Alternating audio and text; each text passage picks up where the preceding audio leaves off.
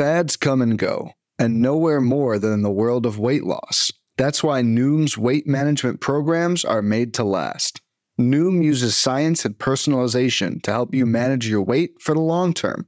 Their psychology-based approach helps you build better habits and behaviors that are easier to maintain. The best part? You decide how Noom fits into your life, not the other way around. Sign up for your trial today at Noom.com. That's Noom.com to sign up for your trial today. Welcome to the First Pitch Podcast, brought to you by PitcherList.com, your daily morning podcast, updating you on everything you need to know to win your fantasy baseball league. Here's your host, Jake Crumpler.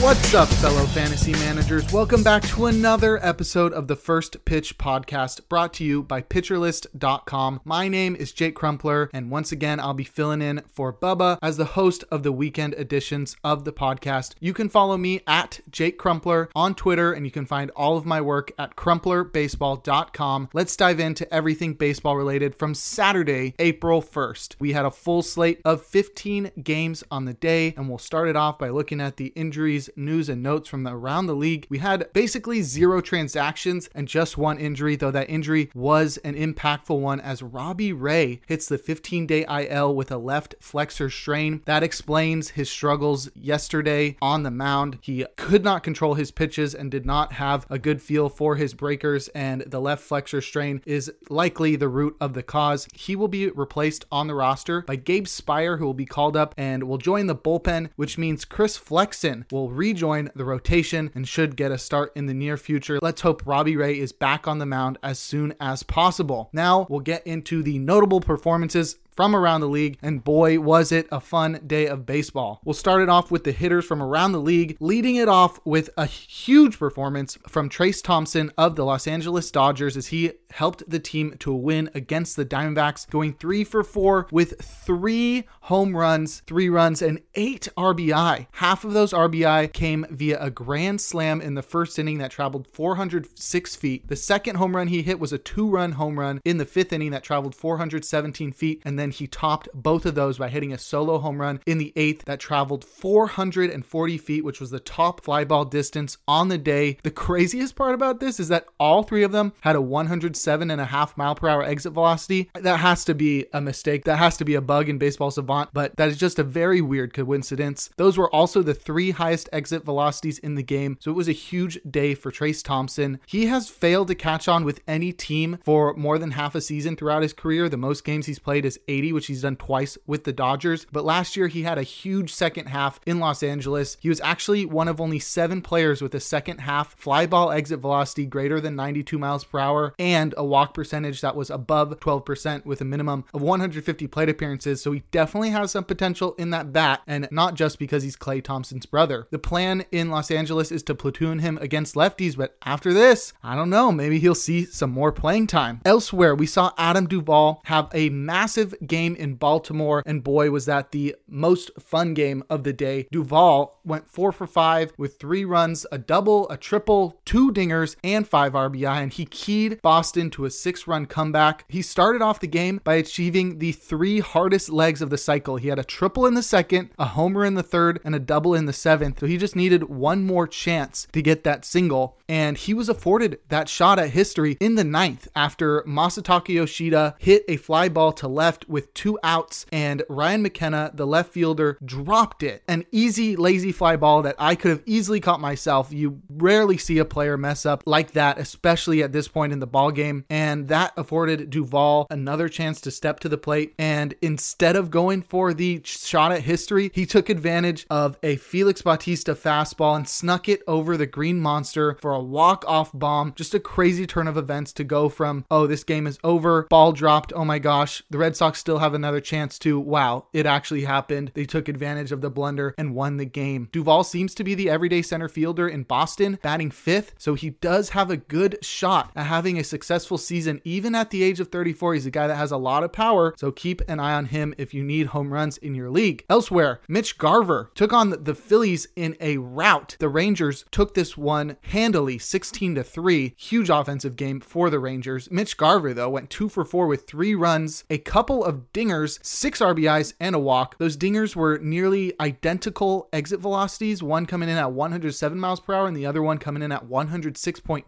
miles per hour. He may have gone unnoticed in your draft because he only has utility eligibility, but he's definitely a guy that you don't want to let sit on the wire for too long. He has split the first 2 games at catcher with Jonah Heim behind the plate, and he should get catcher eligibility in the near future and could be the DH versus lefties right now, with Brad Miller taking on that role versus righties for the first 2 games. So he could be somebody that becomes appealing in many different kinds of leagues, especially in 2-catcher leagues and in deep single catcher formats. This is a guy that you do not want to wait too long and leave him on the wire, because you have to keep in mind that he had a juiced ball aided 31 home run campaign that came with a 155 WRC plus in 2019 as part of the Bomba squad. So Mitch Garver getting off to a hot start this year. On the topic of multi-home run games, Matt Olson hit 2 home runs in Washington, going 2 for 3 with 2 runs. Those 2 home runs, 3 RBI, and a walk. The last hitter that we will cover is Austin Hayes, who was opposite Adam Duvall in that wild game in Boston. He went a wild 5 for 5 with 2 runs, 2 doubles, a home run, an RBI, and a stolen base to grab that combo meal. He was the catalyst of a big offensive day for the Orioles. That home run he hit went 430 feet, which was the 3rd longest fly ball distance on the day. He's been playing right field every day for the Orioles, and I think he's a great streamer on the road because his skill set is hampered by the deep left field fences at Camden Yards. He's great at pulling fly balls to capitalize on his lack of power, similar to the way that Nolan Arenado is able to hit 30 plus home runs every year, but he's more of a solid option in 5 outfield leagues or deep 3 outfield leagues because his ceiling is capped by that left field fence in Camden Yards. If you want more information about the performances at the plate on Saturday, check out the Daily Batters Box article for more info. We'll now move on over to the starting pitchers on the day, and we'll lead it off with Nick Lodolo, who took on the Pittsburgh Pirates, garnering a win, going 5 innings, allowing 7 hits with 2 earned, 2 walks, and 9 strikeouts. He racked up a whopping 22 whiffs, which earned him the Gallows Pole, and he also pitched to 39% CSW, which is very impressive because he did so across 109 pitches. He did all this despite sitting down a tick and a half on his fastball, and he really performed exceptionally thanks to racking up 13 whiffs on his curveball alone. That pitch was really doing a lot of work for him, but he looked amazing in Cincinnati. He really took advantage of a weak lineup, but he'll need to be more economical with his pitches if he wants to go deeper into games in the future. Speaking of the future, his next matchup is in Philadelphia. That'll be a true test because that's a much tougher lineup than the one he faced on Saturday. We'll now check out how Shintaro Fujinami did in his debut against the Angels. It did not go well. He earned a loss, and he definitely earned it because he only went 2 1/3, allowing 5 hits, 8 earned runs, 3 walks, and 4 strikeouts. He did have 13 whiffs and a 35% CSW, but he only tossed 55 pitches. This was his major league debut, but he definitely deserved better than what he got. He racked up a lot of whiffs. 13 whiffs across 55 pitches is really great, so he has some amazing stuff, and he definitely got unlucky as all of the base runners he allowed scored, so he had a 0% left on base rate. He does get a nice matchup next against the Rays. They can do some damage, but you never know. Fujinami has some great stuff. If you want to see how his stuff looked and get a more in-depth look at what kind of pitcher Fuji is, go check out the GIF breakdown written by Ben Palmer, and you'll see exactly how Fuji fared in his major league debut. We also saw Jack Flaherty take on the Toronto Blue Jays in a notable performance. He earned a win, but it was very weird. He tossed 5 innings of no-hit ball without allowing a run, but he walked 7 and only struck out 4. He had 8 whiffs and a 24% CSW across 95 pitches. That weird line made him just the 16th pitcher since at least 1901 with at least 7 walks in a scoreless and hitless outing. So he's one of 16 pitchers to go 7 walks with 0 hits and 0 earned runs. Very weird. All of his pitches were also down 2 miles an hour, which is sort of concerning, especially in the fastball department. And as a guy coming off of injury, it's really hard to tell if maybe he's still injured, maybe he's just not ramped up, but this is definitely something to keep an eye on. He was very lucky to escape unscathed pitched on Saturday, and he will really need to hone his command to avoid disaster next time out against the Brewers. Clayton Kershaw took on the Arizona Diamondbacks. He is the ace that will always ace. He earned the dub across 6 innings, allowing just 4 hits and 1 earned run, walking none and striking out 9. He had 13 whiffs and a whopping 45% CSW across 76 pitches, and that CSW mark earned him the King Cole on the day. The last starting pitcher we'll check out is Zach Eflin, who was our streaming pick of the day against the Tigers, and it paid off as he earned the dub, going 5 innings, allowing just 3 hits and an earned run. He walked 1 and struck out 5. He had 13 whiffs and a 34% CSW across 74 pitches. Great to see him do well in his Tampa Bay debut. The Rays gave him a franchise record contract for a reason, and we saw exactly why. In terms of how the Rays coaching staff affected Eflin, his cutter and curveball added over 100 RPM, which could improve the effectiveness of those pitches. We also saw both the changeup and curve induce 5 whiffs apiece. He's got a deep arsenal with an incredible coaching staff in Tampa Bay, so they will continue to get the best out of him, and I'm excited to see him be a solid, reliable starter throughout the season, and we should see that continue next time out as he gets another cushy matchup as he takes on the A's next. If you want more info on every single starting pitcher that pitched on Saturday, go check out Nick's daily starting pitching roundup. We'll now head over to the bullpen and see how the relievers did on the day. I'll kick it off with Hector Neris, who earned the save against the White Sox, getting 4 outs, but allowing 2 hits, 1 earned run, 1 walk, and striking out 2. This was his first save of the season, and that's because he is the 3rd Houston reliever to get a save opportunity in the team's first 3 games. Very weird usage. Makes a little bit of sense. Ryan Presley blew the save on opening day, and then Rafael Montero earned a save on the 2nd day of the season, but it begs the question, is this a committee or is Ryan Presley hurt? We'll have to watch more baseball to find out, but if this is a committee, there is lots of talent and lots of availability on the wire in this arm barn, so this is a very actionable bit of news. I'm going to try a different format here because there's always so much reliever news, especially this early in the season when there's so much up in the air. I'm going to first run through all of the relievers that earned a save on Saturday, kicking it off with Camilo Doval, who earned a save. It looks like he is the closer in San Francisco as Taylor Rogers pitched the 8th. Tucker Davidson had the rare 4-inning save for the Angels. Ryan Helsley bounced back from his blown save on opening day to get a save on Saturday. Devin Williams saw his first save appearance as well. Jorge Lopez also got a shot at a save despite being the setup guy just a couple days ago. He was the one to be called upon instead of Yohan Duran, so that's another interesting development. Is Duran the high leverage guy or is he the closer? Andre Jackson also got a save, pitching 3 innings to get that one, and Emmanuel Clase rounded it out with his first save of the season. Now, after checking out the guys that each earned a save, we'll talk about the closers that pitched either outside of save situations or did not earn the save. We'll kick it off with Clay Holmes, who pitched in a deficit. I think we still have to wait to get a better idea of how Holmes is going to be used. In San Diego, Josh Hader needed some work after not pitching in the team's first 2 games. David Robertson also pitched as the team was up by 4. He pitched in the 9th after Adam Ottavino pitched the 8th, so that is something to read into a little bit. Alexis Diaz got his first work of the season up by 4. He just needed a chance to get onto the field. Michael Fulmer pitched in a deficit and was used to get out of a jam. Is he the high leverage reliever? Not quite sure. Craig Kimbrell also pitched in that drubbing against the Texas Rangers, which was weird, and he struggled. Same with Sir Anthony Dominguez in that one. Don't read into that one just yet. And Felix Bautista sort of got screwed by the left fielder in Baltimore. He would have had a save, but he ended up with the blown save because of that. And Kenley Jansen ended up with the win after pitching the 9th before Bautista blew the save. If you want a more in-depth look at all of the relief pitching from around the league, check out the Daily Reliever Ranks article. The one posted today was written by yours truly. Before we look forward to tomorrow, we're going to take a quick break.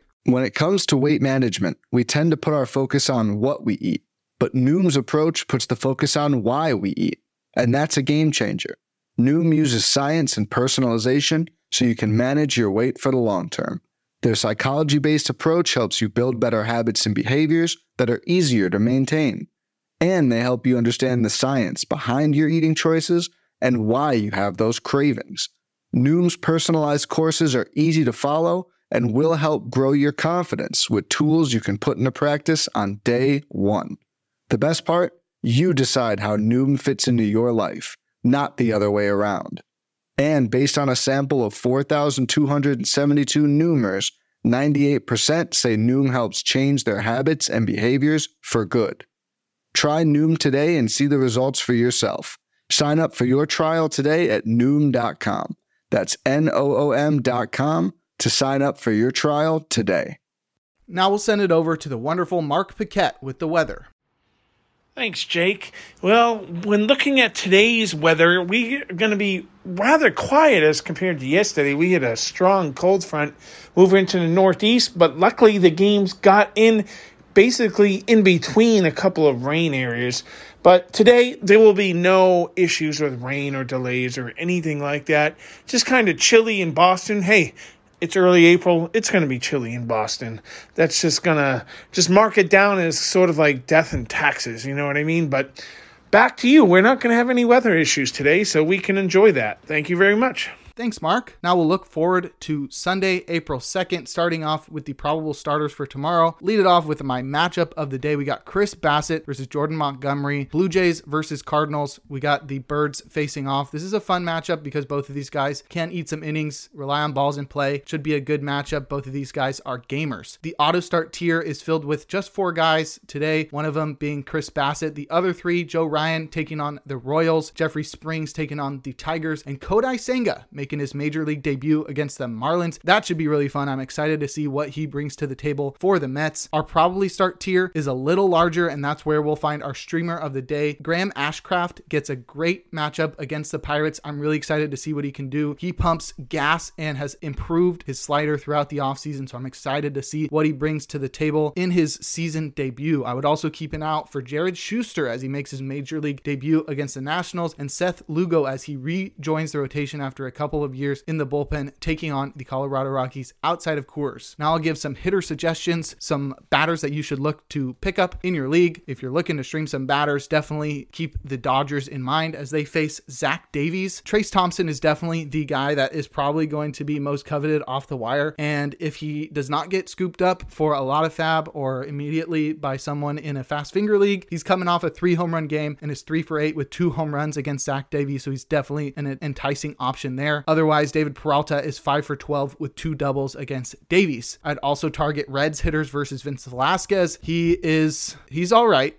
but I would choose some lefties who can take advantage of Great American Small Park. The guys that would likely be available on your wire include Will Benson, TJ Friedl, and Jake Fraley. Now that we've got our starter and hitter suggestions out of the way, we'll take a look at the bullpen to see some relievers to watch tomorrow. Kick it off, Ryan Helsley got a save yesterday, and he rarely pitches on back-to-back days, so it could be Jordan Hicks or Andre Piante getting the save opportunity, but they both pitched yesterday and in 2 of the past 3 games. So I would keep an eye on Chris Stratton. He's not great, but if you need a save, that might be a very, very sneaky play. Otherwise, Emmanuel Clase has pitched in each of the past 2 days. He's gone 3 straight days a lot in the past, but I wouldn't count out the fact that the Guardians might want to go easy on him this early in the season, so they may go to somebody else if a save is presented in the 9th. James Karinchak is probably the first man up, but he pitched yesterday. So outside of him, Trevor Stephan could be a good option at a guy that could get a shot at the save. He signed a big extension. It was really great last year. So he's somebody I will be looking at in my leagues if I'm in need of a save. But that will do it for today's episode of the First Pitch Podcast. Make sure to head on over to pitcherlist.com to check out all of the great articles and features we have on the site, including amazing player pages and daily DFS suggestions. Join PL Pro to gain access to the Discord to interact with PitcherList staff and members of the community and to utilize the in-season tools to help you win your leagues. That'll do it for this edition of the First Pitch Podcast. You can follow me at Jake Crumpler on Twitter. Tune in tomorrow and every day for a new installment of the podcast, and make sure to enjoy the day as we are blessed with another day of baseball.